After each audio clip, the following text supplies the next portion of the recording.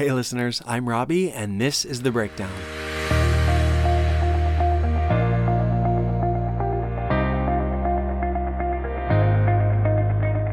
Welcome to episode 5. This week, I am honored to bring you my conversation with casting director Cindi Rush. Cindi has her own office, Cindi Rush Casting, in New York City.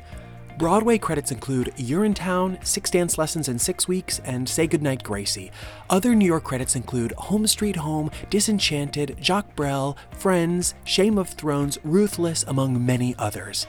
Regionally, Cindi frequently casts for Triad Stage, Fifth Avenue, Hudson Stage, Penguin Rep, Pittsburg Public Theater, Charleston Stage Company, Virginia Stage Company, Cape Fear, and the Actors Theater of Louisville Humanafest. Apart from theater, Cindi's also cast numerous well-known films including Offspring, Made for Each Other, Home Movie, Jack Ketchum's The Girl Next Door, Funny Valentine, Class and Headspace. Cindi has an incredible reputation and has a lot of experience in this business. She talks about how auditioning has evolved over time and explains that although technology has been helpful, we've lost the event of auditioning and how our auditions have suffered as a result. Hearing about how the audition process used to be made me reevaluate how I think about auditions today and what needs to go into every single appointment that we have.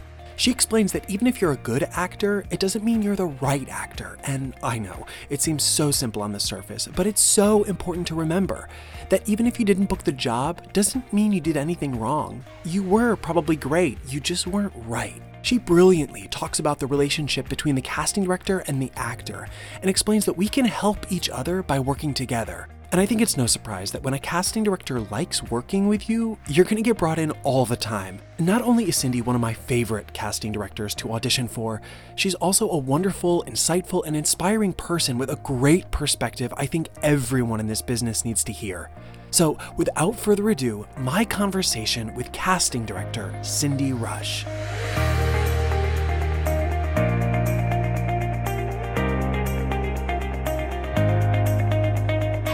Cindi Rush, thank you so much for sitting down with me and doing this podcast. So much fun. Yes. We are in Pearl Studios right now, so there might be some ambient noise of some auditions for The Sound of Music, some singing. Young talent. Yes, roaming the halls. Showing their wares. Yes, yes. I'm so happy to sit down and talk to you specifically because I was speaking to Jeff Josselson, and he was speaking about him getting into the business and finding his way into casting, and you were such a big part of that for him, and he spoke so highly of you. I feel like you've been so, from what I know about you, like versatile in this business, like just doing so many different things from like films to theater and musical theater and everything like that. And have been doing it for a while and have like a very, I would imagine, like unique perspective about how the business has changed and like how... oh my God, the business has changed. Well, I've been casting for 25 years. Wow. So when I started, no computers, no cell phones. Every third office had a fax machine. If you were fancy, there was a fax machine. And every string of offices had a Xerox machine. The breakdowns had to be faxed to breakdown by 4 p.m. If you didn't get your breakdown into breakdown by 4 p.m., your breakdown didn't go out the next morning. Wow. And when the breakdown went out, the next morning you had a stack of submissions, hard copy submissions that had to be opened, alphabetized, and put into little packets and labeled according to agency. Scripts had to be read in the casting office. So when you went to read a script, you'd have to sit in the waiting room or in the hallway of a casting office if they didn't have a waiting room. And there would be lines of actors, and they would be sitting in the hallway, and somebody would be reading the first half of the script, and they would pass it down to the next person, read the second half, and pass it down to the next person.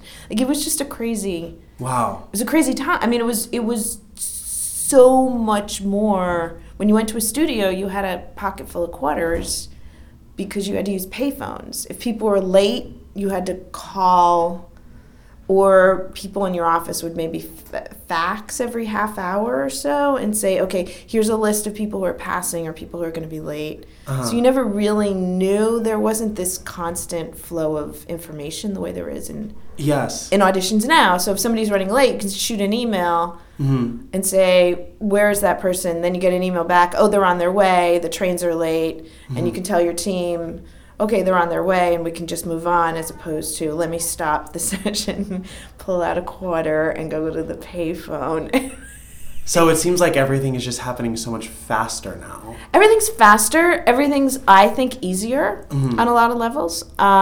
Communication just between everybody probably is better. It is. I think it's a blessing and a curse on some levels. I think we've lost the event of auditioning. Not that I want to make auditioning an event, because I feel like when actors make it into an event, they freak themselves out and they overthink it. So you don't want to say event too much. But there was a definite process preparing for the audition on the business side that does not exist now. Because back in the day, you would get that phone call saying you have an audition. You know, it's a new play. The script is at Cindi Rush Casting. They would walk over to Cindi Rush Casting. They would sit there. They would read the script.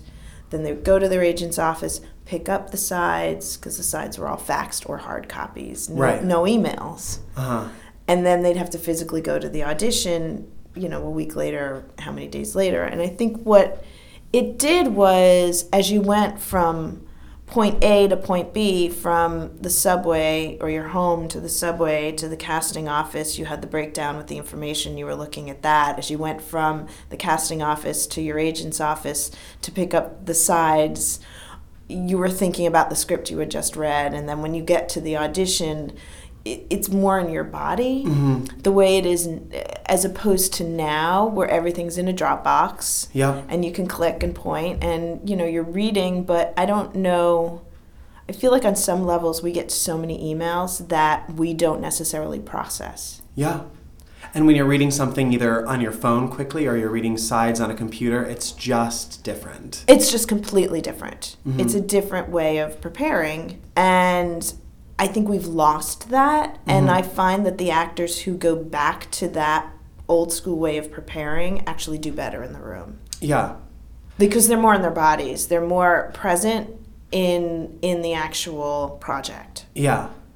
So why you say that right now, one of the questions that I like to ask is being prepared in the room. Like, that can mean like a lot of different things, right? But something that comes up for me, or people that are always asking, is, do you like actors to be memorized for like that first audition? No, I don't think. I think for on camera, you need to be memorized. Simply because your audience is that tiny box, which is the video camera. And so if you are looking down too much, then the whole audition becomes the top of your head. That's all we see. With theater, we're seeing your whole body, and we're seeing you in a space, and we're seeing you move around. So you don't have to be memorized. You also more than likely have a team behind the table who is going to give you adjustments, and the first thing to go is the accent, the second thing to go are the lines. So if you don't have the sides, you're stuck. And I think that directors get a little nervous when people come in memorized. Interesting. Unless, quite frankly, they're older actors, because they want to see memorizing, because they want to see if there's any line issues. I imagine that's important. Or younger, like much younger, like 6-year-olds, 7-year-olds. You know, if they're memorized and can take adjustments and stay memorized and stay in it, then it's a good thing. But for everybody else, I don't think you need to be memorized. I think you need to be as comfortable as possible, that you don't need to be on the page, but you need to be holding sides. Cool. And they need to be paper sides and not, I don't allow electronics in the room. That makes sense. So old school. No electronics in the room. I make you carry pictures and resumes. It's just, I'm a pain in the neck when it comes to that stuff. But I do think it's your job. I think it's your job, you know, and I think it's distracting to have to be working off a Kindle. You know, and for newer actors, I think that there's a sense of comfort for directors if they see that a newer actor is walking in with physical sides that they've made notes on, which means that they have a process. Yes. So the director's not going to go, I just don't know, they're brand new. What if I put them in with an entire cast of old pros? Are they going to be able to hold themselves up? Yes. Or are they going to drag everybody down? But if they've got a process, there's a level of comfort there. Yep. And ostensibly, if you've written those notes and you've taken the time with the piece, like we were saying before, it's going to be just in your body more. It's going to be probably lived in, and then the nerves probably aren't going to be, as well, the nerves are going to be the nerves. You know, I mean, the nerves happen. They happen to people for a million years walk in and they're nervous. People that have Tony Awards, they get nervous. It's just sometimes just a physical reaction. Yep. But I think if you know what you do when you get nervous, you can work against it. Right. If you know what your knee jerk is, then you work against it. Yes. Or you use it to your advantage. Right. Being aware of it. You have to be aware of it. You have to be aware of what you do. So I want to back up a little bit because I want to hear about how you are here today and how you have your own office in New York. I think that's an incredible thing. I just want to know, were you a performer when you were younger? Were you, and then how you found that casting was a profession, and maybe then how you moved to make that a career? I started as an actor in the theater when I was 8. Okay. In New York. You were a child actor? I was a child actor. I grew up. I went to a place called Stage Door Manor. Yep. Everybody knows Stage Door Manor. And then I went to NYU for drama. Okay. And then I burnt out, and I left it for a bit, and I traded commodities, and I worked for the...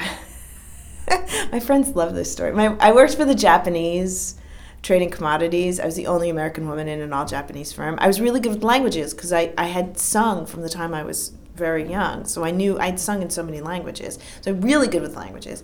So I was conversational in Japanese. So I worked for them for a bit, and then I got pulled in. You were conversational in Japanese? Yeah. And then I was pulled in by a Belgian firm. And I did import and export of raw materials for them. Wow.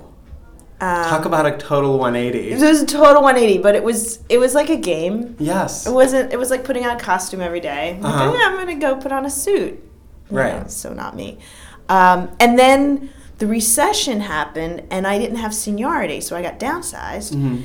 And I had moved back home because my dad had passed away, and my mother said, "This just isn't you." She was like, are you really going to do this? Are you going to really look for another job doing this?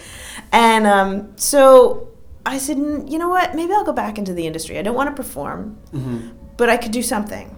Right. So I got out the Ross reports. Yep. I don't know if you remember the Ross reports. I know what the Ross reports are, but could you just the Ross reports were a listing of agents and casting people and managers in New York and, well, actually every city. They were New York and LA and Atlanta and Chicago and Canada, I believe. And they had a listing with addresses and phone numbers and who was who. And actors who were coming to New York would do a general mailing and use the Ross reports. That's all I knew. So I did a general mailing of my resume with the Ross reports. I met with an agency. And what was what was the cover letter? The cover letter was just, I had been in the entertainment industry for a long time. I have a degree in theater. I have a really good head for business. I no longer want to pursue business. I want to get back into the industry. Yeah. And I just would like a chance. To work as an agent or work as a casting director? Was that what you were asking for? Okay, cool. Is that not good? No. It's totally fine. Is it? You're good. Okay. You're good.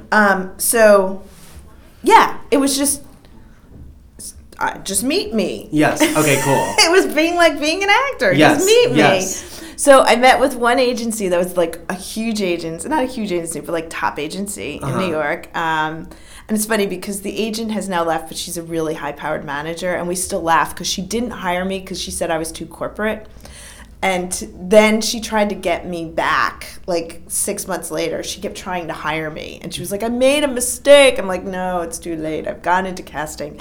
And so I didn't get that job, but I sent a letter out to a casting office called Ubaldo Richin, which is no longer around. Mm-hmm. The cover letter and the resume sat on Laura Richin's desk until the day the assistant gave her notice, and she picked up a piece of paper, and my cover letter and resume was sitting there.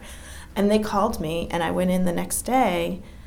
It's like on a Thursday, and I think I started on Monday for $200 a week or $150 a week, probably $200 a week. No benefits, and I followed. Joe Ubaldo passed away 3 months after I went to work there. He had AIDS. Wow. It was like we were in the midst. This was 1990. So we were really in the midst of the AIDS crisis at that point. Joe passed away 3 months later. And I didn't know he was sick when they hired me. They had decided they weren't going to tell me, and then Laura went out for lunch one day, and he just told me he was sick, and when Laura came back, he's like, oh, I told Cindi, and I thought Laura was going to kill him. She was like, what? But I followed Joe around with a legal pad for 2 months, basically. They had a lot of regional theaters. They were supposed to be the original casting directors for the Broadway version of The Life. They were workshopping that. And they had a little tiny office at the Houseman Theater, which was a theater center that no longer exists. And I learned how to set up actors. I learned how to read resumes. He would quiz me on, okay, so pick out resumes of people that you think should get appointments, and then you tell me why. So we would discuss all of that. And then when we were in auditions, he would have me checking people in, and he'd say, you always have to do your own check-in, and you always have to stay on time, and you always have to tell people when they're on deck, and you always have to, he gave me a list of things that you always did to create a good environment for the actor. And I've carried that. Yes. Because that's so smart. If it's a good environment for the actor is everybody's going to do well. Right. Because nobody ever succeeded in a bad environment. Yes. And then that makes the casting director look great in front of, everybody else. So, interesting. That's great. So then Joe passed away. Laura went through a rough time. I ended up going to Michelle Ortlip's office, who then partnered with Alan Filderman. And I stayed there for 2 years. And at this point, when you were at the first office, did you know right away you were casting is where I kind of felt like home. It just felt like, okay, this is what I want to do. And then I had Meg kind of going, do you want to come back and work for me? And I was like, as an agent, and I'm like, you know what? I don't want to do that. Right. That's not what I'm better in the room than I am with, I'm good with contracts, but I'm better in the room. I'm better at building stuff. Well, and coming as an actor, you already kind of knew that relationship in the room. Yeah. And what that's like. Right. And how to counteract what that's like. So I went over to Michelle Ortlip and Alan Filderman's. Yes, I know Alan. Yes. He's wonderful. Alan's great. Those days when you did regional theater at the end of the season, they would just say, okay, so your time is up, come back in September. And so you'd go on a hiatus. And so I spent that time doing kid searches for HBO under another casting director. So I learned the TV and film side of it. I was kind of always doing something. Yep. I had a temp job at Columbia Artist Management where I was working under one of the top agents for the ABT dancers. Oh, wow. Just to see what that world was like. And then I went from Michelle and Alan's office to Jay Binder. Oh, yes. Okay. And then whatever I learned with Joe and learned also with Michelle and Alan, everything kind of got really crystallized at Jay's office. I spent a lot of time with Jay. Yes.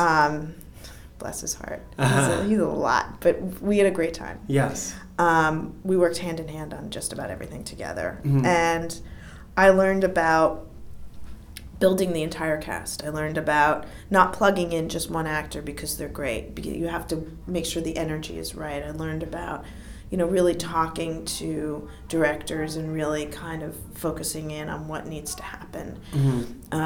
So I did that, but I was also hired to do pilot season for him.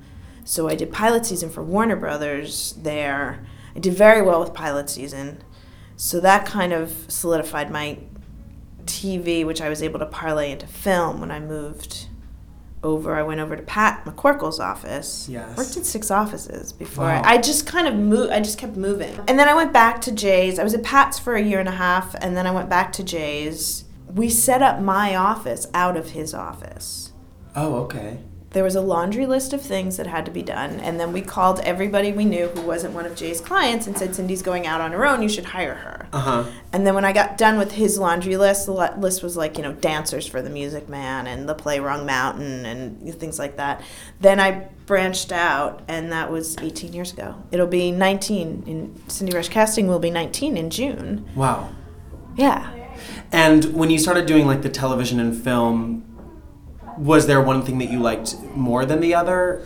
Pilot season is fun. I don't ever see myself doing a series because it would take me out of theater. Yes. But pilots are like being a kid in a candy store because they're all of these actors that you don't necessarily see on a regional level because they're working so much on Broadway. Right. And you get a chance to kind of really bring them in, especially if they're actors that you knew from their regional days that you have lost touch with, and you bring them back in and you're like, you know what, it's so great to see you, and now we can move you to the next level, hopefully, and we can do that. So that's a lot of fun.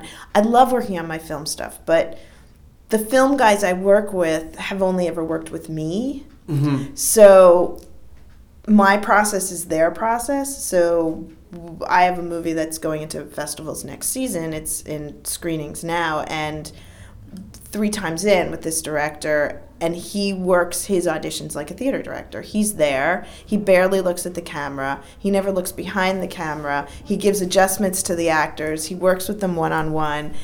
And the actors are blown away by it because they come in expecting a film audition where they're going to sit in a chair. Yep. And he's like, no, I don't want that. I want to see how the scene's going to work. And they're like, what? So I love working that way. Yes.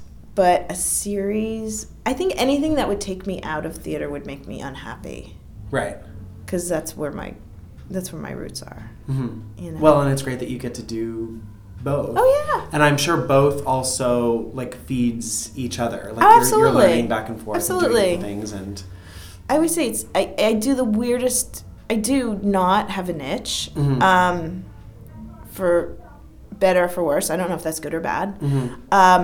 But it's literally 18 years of me going, yeah, sure, I'll do it. How hard could it be? Right. Like at one point I was doing a live-action dinosaur non-union tour, and we had to do our callbacks in a warehouse in Brooklyn with no windows, and we had this T-Rex that was 9 feet tall, and the actors were climbing into the T-Rex and using it and screaming into a video box that would generate their voices in a different... Like, it was like... Yeah, I can do all that. All different. How hard could that be? Yeah. Who doesn't want to be that? Right. In Brooklyn with no windows. In Brooklyn, well, it was cold. It was cold. But, I mean, but the actors were game. I mean, yes. I feel like if the actors are game, I'm game. Mm-hmm. And even if they're not, I kind of feel like we can all make it work. Mm-hmm.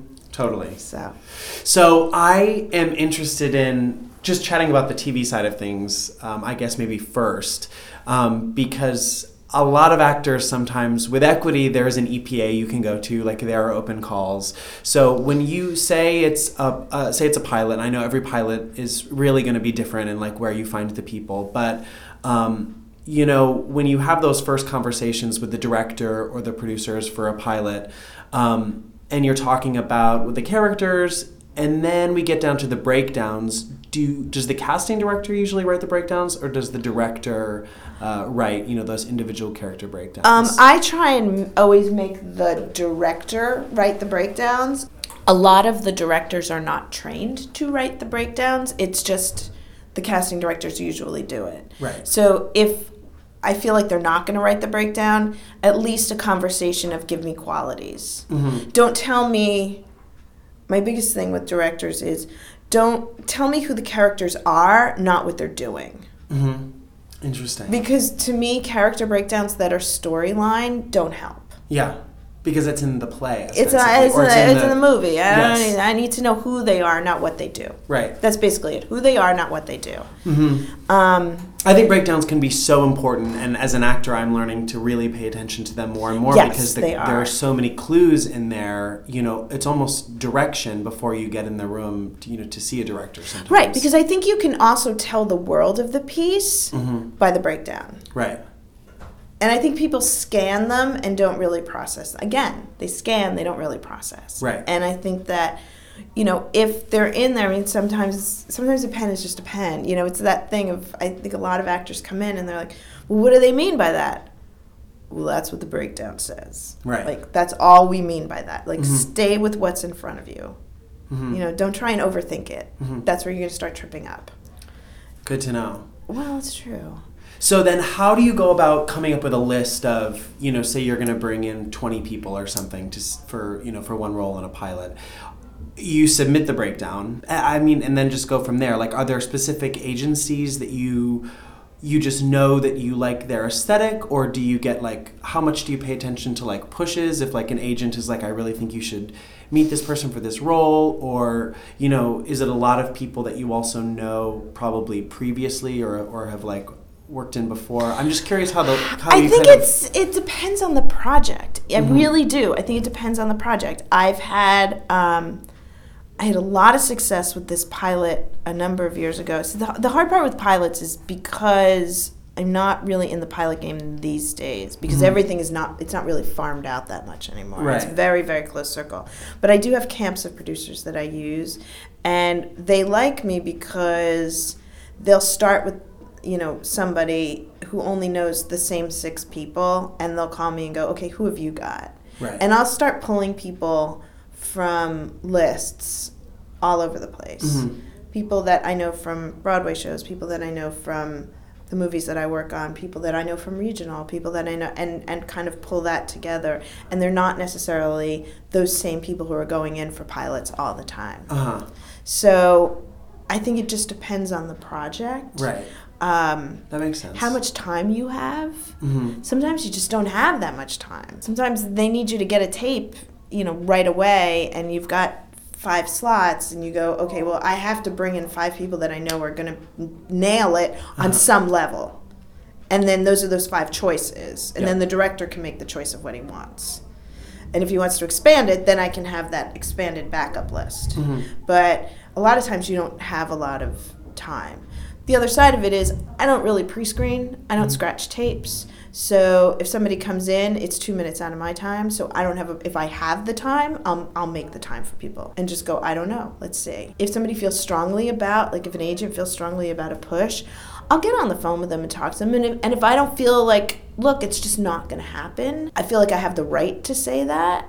Just like I have the right if somebody says, well, they're offer only, if an actor's offer only and they won't audition. Okay, well, I've never seen them do anything like this. So inform me so that I can go back to my client with an informed conversation of why this person feels that they should get an offer. Is it just because of their body of work or because of a specific body of work? Things like that. I think that conversation is really important. Does that make sense? Yes, totally.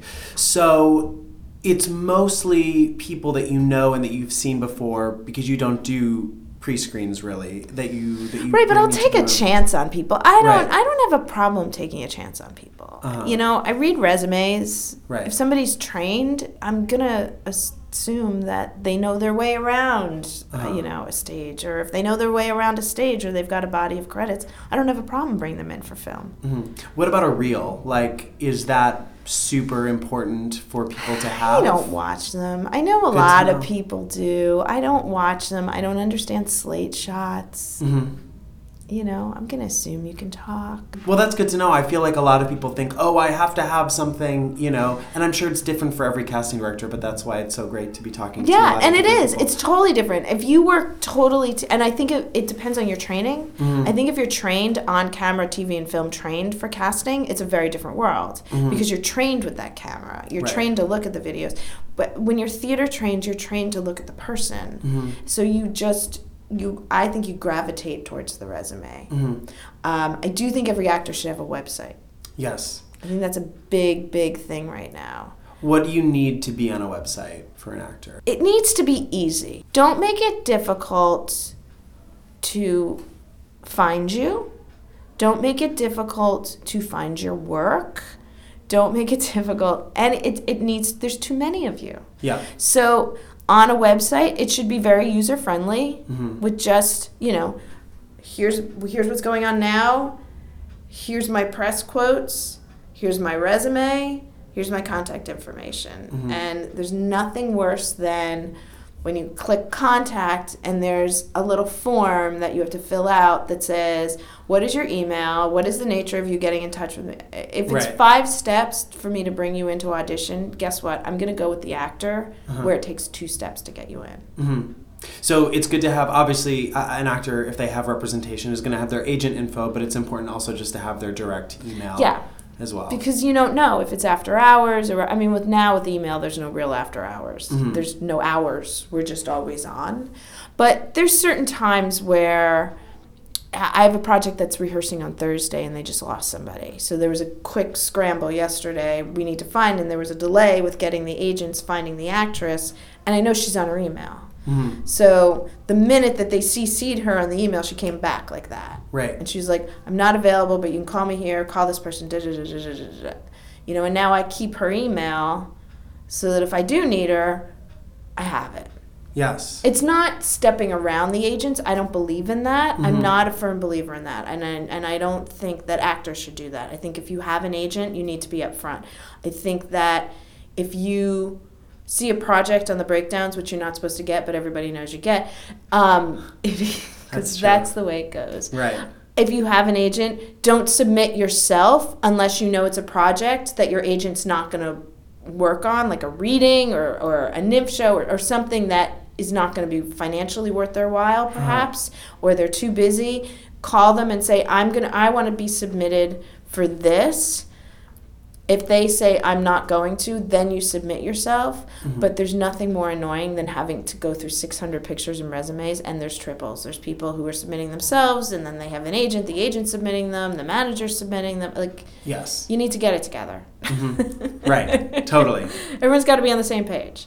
Because I think when you have an agent, we need to know you have an agent. Right. And even if you're a request because we knew you, you're still going to be booked through that agent. Right, and that's what your contract is going to be going through. Yes, and that's what your contract should be going through. And if you have hesitations about your agent, then you shouldn't have that agent. Right. But the process is there for a reason. So and let's flip to regional theater, because with regional theater there are required EPAs or open calls, and there's such a stigma about EPAs is people don't get cast from EPAs, or that's something that I hear from actors. I'm assuming the answer is yes, but do you bring people in from the EPAs? Absolutely. And absolutely. When you see so many people in a day, what are the things that make someone stand out, or make someone that you feel confident that you're going to bring them in, into the team? I think somebody who's informed. I'm doing an EPA. I'm doing a group EPA tomorrow for NYMT, which means I think it's 5 shows, 1 EPA. So really, somebody should be looking at it and going, I'm right for number 1, number 3, number 5. And then looking at the material that's asked of them for each show and finding a middle ground. And coming in and maybe putting on their picture, I'm interested in this show, and this show, so that they are providing us with a box to put them in. I think that's really smart. I think you always have to be aware. You have to be aware of what is your age range, what is your type, what can you sing, what can you not sing, are you funny, are you not funny? You need to know what you do and who you are as a performer. This way, when you go into an EPA, you put your best foot forward. As far as not casting from EPAs, I think, I hate to say this out loud, but I'm going to do it anyway, so what the hell. I think that there are old school casting directors and new school casting directors. And I think because I was trained old school, I don't know that I consider myself old school. I guess I am. That would make me old. You're not old. I'm not old. We really go to the EPAs looking for people. Yes. And I think the new school people do not. So I think you need to be in there regardless of who is in the room. You need to go in and you need to try. I know we did a production of Fantastics for Pittsburg Public, I guess it was 1.5 or 2 years ago, and out of our 5 principals, 3 came out of the EPA process. Wow. So, actually 2 out of the EPA and 1 out of a self-submit. It and works. that self-submit, I ended up hiring him 3 times after Fantastics. Wow. And the EPA girl ended up doing the lead in Forum the following year. Wow. So you don't know. I think it's very easy to get caught up in, oh, it's not this. This is never going to happen. This isn't going to happen. That's not, the naysaying. I think you just never know. I just think you need to be in there. But you need to be informed. You need to be smart. Now, say that you're an actor that is interested in doing a show that you're casting and you think that you're really right for it, and you have an agent who you know is going to submit you for the project, but you really want to make sure you get that audition. Some actors are like, I know my agent is going to submit me, but maybe I'm just also going to go to the EPA. And I just wonder about, That's fine. Is that... Yeah, that's fine. I've had actors email me. I mean, I don't know that I'm a huge fan of that, but I have had actors who will email me and go, hey, Cindi, just a heads up, I'd really love to do this. And you never know. I mean, great, then I'll bring you in. You want to be productive. You don't want to be intrusive. Right. I think there's a line. Yes, definitely. I think if you have to ask yourself if this is too intrusive, it probably is. So, and if you feel like your agent's not pushing you enough, it's a bigger issue. Then that's a different conversation. Yeah. Feedback is something that I wonder about and I think about, and I just wonder what your thoughts are about when is it appropriate to ask your agent to then ask the casting director for feedback, or if you were a self-submit, when is it appropriate? Usually I think the guidelines are for a callback or something. Yeah. That's I think more if you get appropriate. down to the wire, you had gotten down to the wire recently on something, and I think Chris asked me for feedback, and we kind of talked about it. Yeah. And sometimes it's important feedback, because sometimes it's, this keeps happening in the room, and you need to discuss this with your actor. This needs to happen. This needs to not happen, or this needs to be changed, or perhaps your actor's not aware of it. So I think feedback's important. It's, it's hard if you're in the middle of 12 different projects and somebody's pushing you for feedback, and you're like, you know what, I just need a day. Right. Just give me a day, and just let me, I mean, I've had people ask me for feedback an hour after their actor came in. I'm like, I have no idea where we're at right now, because I got 10 other guys to see. Just be patient. Well, are they getting a callback? I have no idea if they're getting a callback. Right. They're a lovely person. That's my feedback. I guess that is sometimes the only feedback is they were great, it just went a different way, or it just... I think it's important for actors to know a couple of things, that good doesn't mean right. You can be great and not right. Your job is to come into the room, be good to great, get the hell out of Dodge, let us figure out if you're right. If you're good to great, we'll keep bringing you in until you are right. It's just as simple as that. I love that. I don't think anyone has ever said something And that then the other before. thing is perception versus reality. I'm teaching this a lot, that until we know the reality of you, we are going to rely on the perception of you. So everything that you do from the moment you find out you have an audition should be predicated with, how will this be perceived? So if you get the email saying don't come in unless you're good with the money or the dates, and you know you're not available, and you confirm the appointment, well, how's that going to be perceived? If it says show up with a picture and resume and you don't, how's that going to be perceived? It's all of that stuff, because until we know you and can say, he's not that guy who doesn't show up with a picture. He always has a picture and resume. Right. Or this isn't like him to bail out on the dates. What's that about? Then you're going to be, unless we know you, you're going to be perceived as that person. Who was that guy? That was the guy who came in twice, and then he passed because the dates, or he couldn't work for the money. Oh, right. No, we don't want to see that guy. Yeah. That's when the labels start. So I think that's really important. Because it's a business, right? Because it's not an audition, it's a job interview. Right, yes. It's a job interview. And for some reason, actors, bless their hearts, get really excited at the prospect of an audition, but they look at job interviews differently. Mm-hmm. And the job interviews are for their day jobs. Right. And the auditions are for your career. Like, it's still a job interview. And it's a big part of your job, is to interview for that job. Yep. And we all have to do it. Mm-hmm. We're all constantly interviewing. Yes. I mean, those of us who have been doing it for 25 years are still constantly interviewing. Yep. And you get better at it over time, I imagine, and I guess. I don't know. I mean, you go into those rooms and you meet with people and they say, why are you a better casting director? And why do you do this? And why do you think you can do this? And you go, I don't know that there's any answers. Mm-hmm. You just go in and you be good to great and you get the hell out of Dodge. And if they offer you the job, you're right. Right. It's the same thing. And I think that actors forget that, that we're also the ones in precarious positions. The hard part is that when you do bail out on a job or pass on a job because of the money, because of the dates, not because you've been offered something else. Mm-hmm. I mean, I think that nobody can be short-sighted enough to think, oh, well, they're only auditioning for this one role. Like, that's just silly. But if you intentionally come in and then intentionally pass for something that should never have happened, what happens a lot of times is actors don't realize the ramifications with that. Mm-hmm. Casting directors can lose their accounts over something like that. Mm-hmm. Because then the heads spin around and say, why didn't you tell them the information? It does need to be looked at as a job interview because we're all in precarious positions at all times. And it's a small world. It's a very small world. It's a very, very small community, and we all talk to each other. Mm-hmm. And, it's one of those things where a bad reputation takes like 30 seconds to do and like 5 years to undo. Right.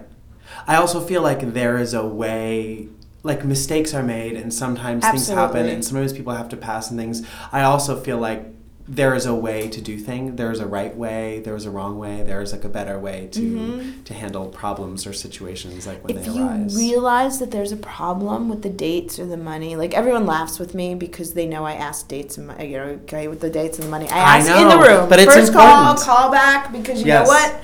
My head is not going to roll because I'm sick of it now.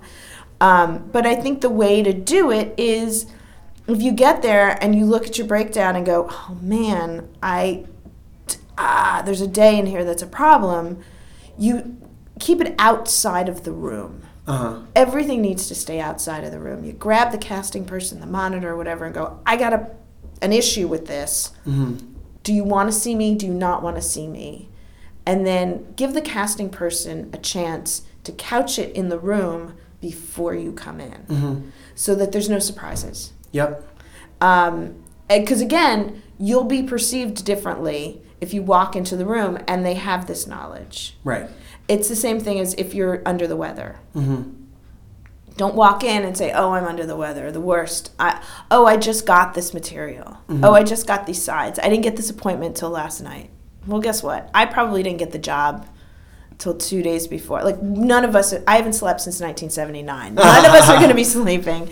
So don't be that actor. Because then the perception is, are they going to complain about everything? Like, yes. Well, and if that happens, then the casting director knows you got the material the night before because they sent it to you the night before. And sometimes when that happens, when I'm a reader in a room, the casting director will tell the team, they'll be like, this person just got the material last night before you come in. So, I think that it's important to rely on other people to do their job just as I did that last week for an audition that you came in, another actor. There was a screw-up, and it landed in somebody's spam file, and it was a manager-agent situation, and they didn't get the appointment until the night before. And so when he came in, the first thing I said was, just letting you know, his team screwed up, and he didn't get this until last night, but he really wanted to come in. So it's a chilly reading. It's, it's not cold, it's chilly, but it's, it's not going to be as prepared. Yeah. But I also know if your appointment was confirmed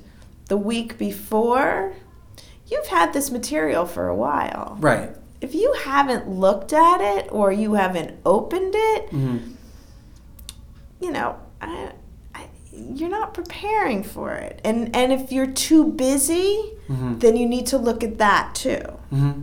Because the goal is to be busy, right? The goal is to get a lot of auditions. So you need to figure out, how do you manage your time? And what do you need to do to be your best self in the room? Right. Right? Like, what do you need to take care of? And just be present. And just be present so that you can stay in it. Because I literally have seen people walk in on an hour's notice and nail stuff because they want it. Right. And if it's right, it's right. Right. You know? Exactly. So just one more question. And I don't even really know if there's an answer to this question, but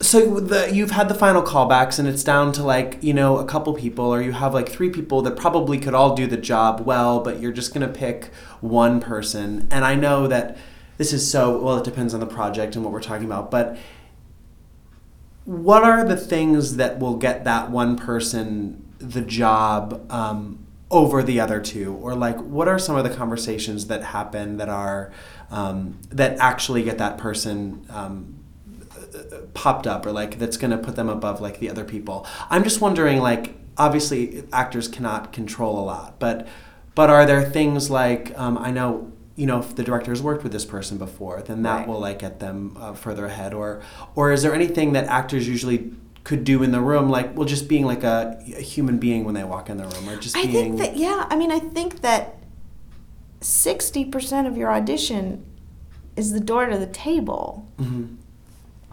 And I think that's where, in the final rounds, when you get down to those 3 people, that's where that 60% comes in. Because the director will go, we've brought them in a couple of times. They don't have a problem coming in. And I love that they just want to take chances and they're fearless. And I'll say, well, you know, I've brought them in for a couple of things, and I never have a problem with them. They're always on time. They're always wonderful. They're always supportive. There's never a problem. They're always ready to go. They're professionals. I do think, you know, if somebody's worked with somebody before, if it's new material, and if it's, you know, I did a show for NYMF last year where the script and the score were not written. How interesting. And it was very interesting to work on. But we had a great team, and we had a lot of fun in the room, but that's a very specific type of an actor. Because it's an actor who's literally working off of half-written sides and lead sheets of music at callback where you're going, can you stand behind the piano and there's not another copy of that lead sheet? Can you just look at it? Yeah. And the actors where there was pushback, they were like, this is not the right arena for them. I don't care how talented they are. They're great, they're not right. And that's usually where good, not right comes in. You know, and then I think it goes with the director's gut instinct. We don't make those choices. And I think that's the other myth with the casting is people say like, well, that casting director never hires me. We don't hire people. A good casting director offers choices. And the director makes those choices based on their vision, and they may love you, but it may not be their vision. But again, then they'll find something else for you. Right. Or if you're good for a casting director, then... Well, we're always working on 12 different things. So, you know, if you come in for one thing and you're not right for it, and you know, usually you're right for 5 other things. So we'll just keep moving you down the line. But again, we want those to be actors that we want to stake our names on. So there's not going to be a problem. So what does that mean?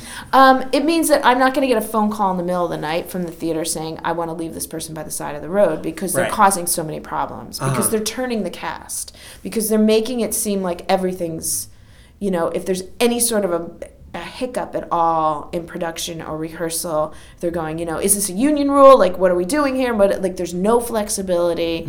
They don't want to collaborate. They're just not people who are ensemble by nature. And I think that theatrical actors, the ones who are really great and work really well, are ensemble by nature. Mm-hmm. Because we don't have stars in the theater. Right. We just don't. If you came to New York to be a star in the theater, good luck with that. You got to go to LA, become a star, and then come back. And it's the only way you can be a star in the theater. Yeah. So we all work together. Mm-hmm. It's a process. Right. And it happens in film. I mean, you have ensemble films, but they're usually based in some sort of a theatricality. Mm-hmm. And that kind of a feeling. And that energy is created by usually the director. Uh-huh. Does that make sense? Totally. It totally makes sense. You want to give actors opportunities that you're proud of, that are like going to go off and do good work and work together and be in a great ensemble and just be flexible. There's an actor out there who I won't say his name. He's working right now, but he was nominated for a Tony. Like, he's fancy. I would call fancy. You have to tell me the name when I shut this off. Okay. And he's always game. Uh-huh. He's literally always game for everything. And I had to do a quick replacement. Like, somebody quit in the middle of a rehearsal day, and we had to go into rehearsal on a Saturday with one of these two guys who was auditioning, and they were both coming in for a play, ironically, for me on Monday. So I literally put the appointment out and said, okay, so the appointments are Saturday morning. One of you will stay and do that play. The other one will hopefully book the play on Monday. And I can't be any more transparent than that. And he's fancy, so he's got like the fancy agent and the manager and all these people. And so I just emailed him directly and said, this is what's going on. He called me right away and said, I'm on it. I'm going to let my team know. I said, all right, great. So all of a sudden the team gets involved, and we need this, we need that. And he shows up, and he's ready to go on Saturday, and he books it. And we were talking Saturday after rehearsal, because he checked in and he said it went really well. And I said, you know what? I said, what I love about you is, I said, you always make me look good. Mm-hmm. I said, it doesn't matter if I give you material 2 weeks ahead of time, a week ahead of time, or an hour ahead of time. Mm-hmm. You walk in, you're ready to go. You're not afraid to carry your own picture and resume. Like, there's just, you're the perfect actor to audition for. And he said, you know what? We work well together because you give me the tools to make you look good. Yes. He said, because if we weren't able to kind of work together, that would never happen. Mm-hmm. And I think that's the key. Yes, definitely. Because every casting director is also different, and it's important to find the people that are going to help you be your best. Yeah. And know what their quirks are. I think it's really important to know who the casting directors who like to shake hands, who are the ones who run their own rooms, who are the ones who have monitors, who are the ones who don't want you to bring pictures and resumes, who are the ones who do want you to bring pictures and resumes. I think if you are, especially if you get nervous, mm-hmm. knowing what that is mm-hmm. before the audition so that you're as armed as possible. And then knowing that any shit that's going on in the room has nothing to do with you. Mm-hmm. And that's such a big part of why I do this podcast, is for people to get to know casting directors a little bit more. And, and I think talking to you this afternoon, I so understand that, how your mind works a little bit more about the room and about actors like being their best and about just trusting the process and having faith in the process a little bit more, which is easier said than done. But but it's doable. Yes, for sure. Okay. Cindi Rush, thank you so much. So much fun to be here. So wonderful. I so appreciate it. I think people are going to get so much out of this. Okay. So thank you. All right.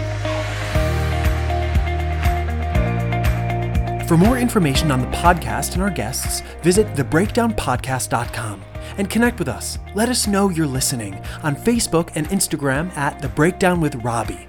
And again, if you like what you heard, help spread the word and make sure to subscribe, rate, and review on Apple Podcasts or wherever you're listening to this.